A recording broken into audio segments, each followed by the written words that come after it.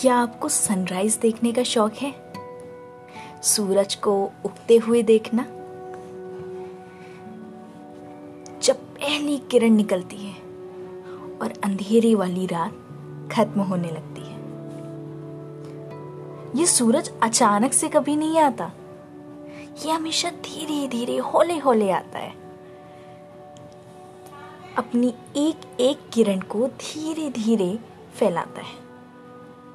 सोचो, ये सूरज एक दिन अचानक आ जाए और कह दे, भाई मुझसे तो इंतजार नहीं हो रहा, मुझे तो अभी ही जाना है, तो क्या होगा?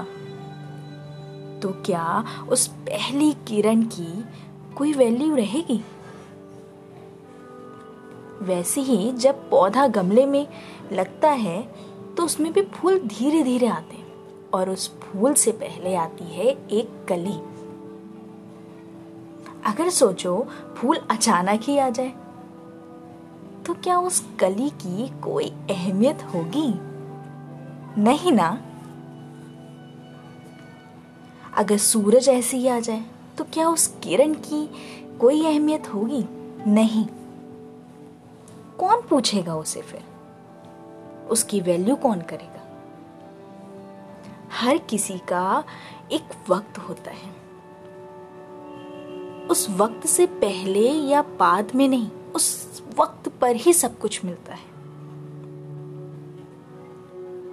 शायद आपको और मुझको भी कोई तराश रहा है, कोई तराशने का हमें काम कर रहा है, और वो केवल वक्त है, केवल वक्त।